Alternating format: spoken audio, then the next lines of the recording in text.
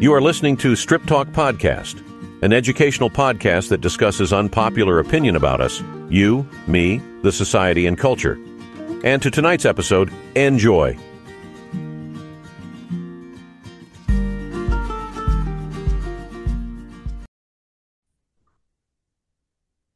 Okay, with me this evening, I have the very beautiful and intelligent Natalie Jang.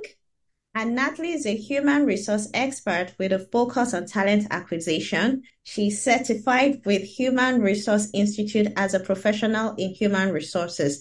She also has a master's degree in human resource strategic management from the University of Liverpool, United Kingdom. Natalie, thank you so much for joining us this evening.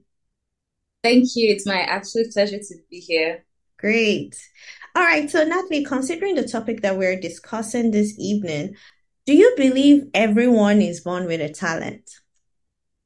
Oh, yes, most definitely. I feel like for every individual, there are a certain set of skills that are not replicable, and that is what makes the talent unique.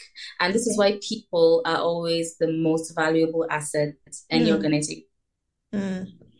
From what you have said, that means there is a possible mismatch, and that is the reason why people are not living up to expectation in the various industries that they find themselves. Oh, yes, for sure. So, seeing as everyone has a unique set of talents and Mm, they also have a different kind of education experience, okay. the trick find someone, I would say, a round peg for a round hole, just to make sure that they are a great fit for Mm, the exact position that you're recruiting them for. mm, mm. Okay, so I mean, you are the expert here. This is also similar to what I just asked earlier. Why do you think employees find it difficult to get the right person for the skill set of the job they require? Can The use most Nigerian setting as an example, right? Because I know that it's more about the money now to survive that. But yeah, let's hear from you. Well, I believe there's the number of factors that play into that. Mhm. Organizations find it hard to find qualified talent because it may come from the aspect of organizational planning, whether that job is designed in such a way that it fits very clearly with the deliverables that they're looking for. So you have the organizational structure and design. You also have the job description, which has to be very well defined for you to know the kind of person that you're looking for that role. Additionally, some of the challenges that we may face sometimes are false experience or people who play up their experience to be different. But it also now comes down to what are your recruitment strategies, what are your verification methods, how do you structure your interviews, right? So that comes with selecting and identifying who the right person is, Mm, and also basically setting that person up for success. So where you have someone who meets all those qualifications that you're looking for, you mm. also have to make sure that they have the right tools that will make them successful in that position. That's wonderful. So I mean, talking about the organizational planning you mentioned, there seems to be an unequal skill sometimes when it comes to skill and character, with or skill with character and character without skill, something like that. What, Okay. yeah. And of course, we know that we need both, right, to function. Yeah. So how can employers solve this problem? So basically, skills without character, character without skills. For me, I believe that character is one of the most important things when you're looking for an employee because character, I would expand that to mean their aptitude for learning, their attitude, their passion, and their ethics, right? Mm, So when you have those basics sorted out and you find a candidate who is one very quick to learn on their feet, who is very passionate about the position that you have hired them for, and are also people who are maybe like you would say, a minimally qualified person. So of course, you're not able to, let's say, take a managerial role and give it to someone who has had no experience with working in that sector or in that business. That would be a complete misfit. But when you find a candidate who is at least minimally qualified, and they have those aspects of their character that are able to create that value for the company, then I think that's half the battle. So I know that one of the things that we do currently is we focus on past experience and skills to recruit individuals, but we have to expand our mind to also look at potential, look at the candidate's trajectory. Some of the things that you can look for in a candidate is their education, what has their life experience been in. So this goes beyond just the resume, because the resume has, the maybe past experience, the schools that they attended, and maybe some of their hobbies or things like that. But we should also look at a well-rounded representation of the individual, like even their volunteer activities, what they have been doing in their downtime, projects that they're taking. That's a very good indication of what their capabilities are. Okay. All right. What will you say about the employer who keeps terminating people's jobs? I think it says a lot about the employer or the organization. So, like, one of the things I first mentioned was, okay, organizational structure and design. As a business owner, you have to carefully evaluate what your workforce is supposed to look like.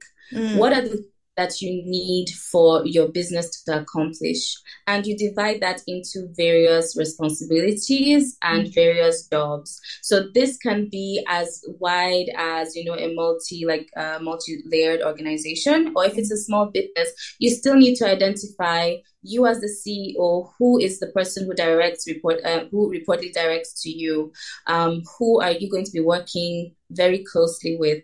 Now, what kind of support does that person need? So if this is a multi-level organization, and let's say as a CEO, you have a manager for operations, right? Let's say it's a very lean operation. You have a manager for operations. Now, who are the people that are going to report to the manager of operations? What is their job description as the manager? Is this an individual contributor role, or is this a leadership role? So you have to that you have those things in place. That way you can definitely understand what you're looking for.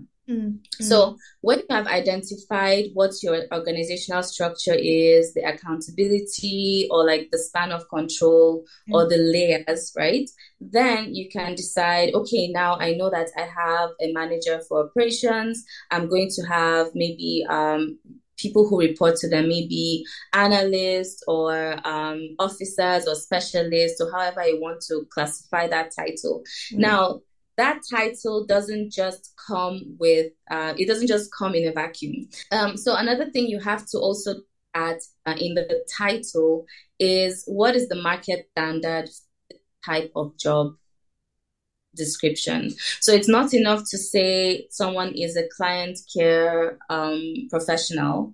What is their actual duties? Are they going to just handle clients, or are they going to handle other administrative responsibilities? You have to be able to create a title that suits that particular job. And within that job description, you don't just have the title and, responsibilities. You have to figure out what are the individual accountabilities of that person. In addition to that, you have to focus on what their support accountabilities are. So you have to have what you expect them to bring as individuals, the things that they're going to be handling independently, and also how they're going to interact with other aspects of the business or other people within the team. So you have support accountabilities, individual accountabilities. Also, you have to identify what are the key metrics of that role. What are your KPIs going to be? What are the specific things that they will need to accomplish for them to know that they are performing well in that job? You can also examine things like what their key capabilities are. So this doesn't this doesn't stop at maybe their qualification or degree, but are they able to communicate well? Are they able to key in data? Are they able to use some certain software? These are things that an employer has to figure out. Also, maybe also identify what their decision abilities or their decision rights are in that role. Is this a role where they will have to get approval for every single stage, or do they have control of some certain things they can do on their own? Lastly, from that, you can deduce what the position requirements are. So based on that, if they're not leaders, if they're individual contributors, if they have a low span of decision rights, you can then say, okay, we need someone who has maybe 0 to 1 years of experience.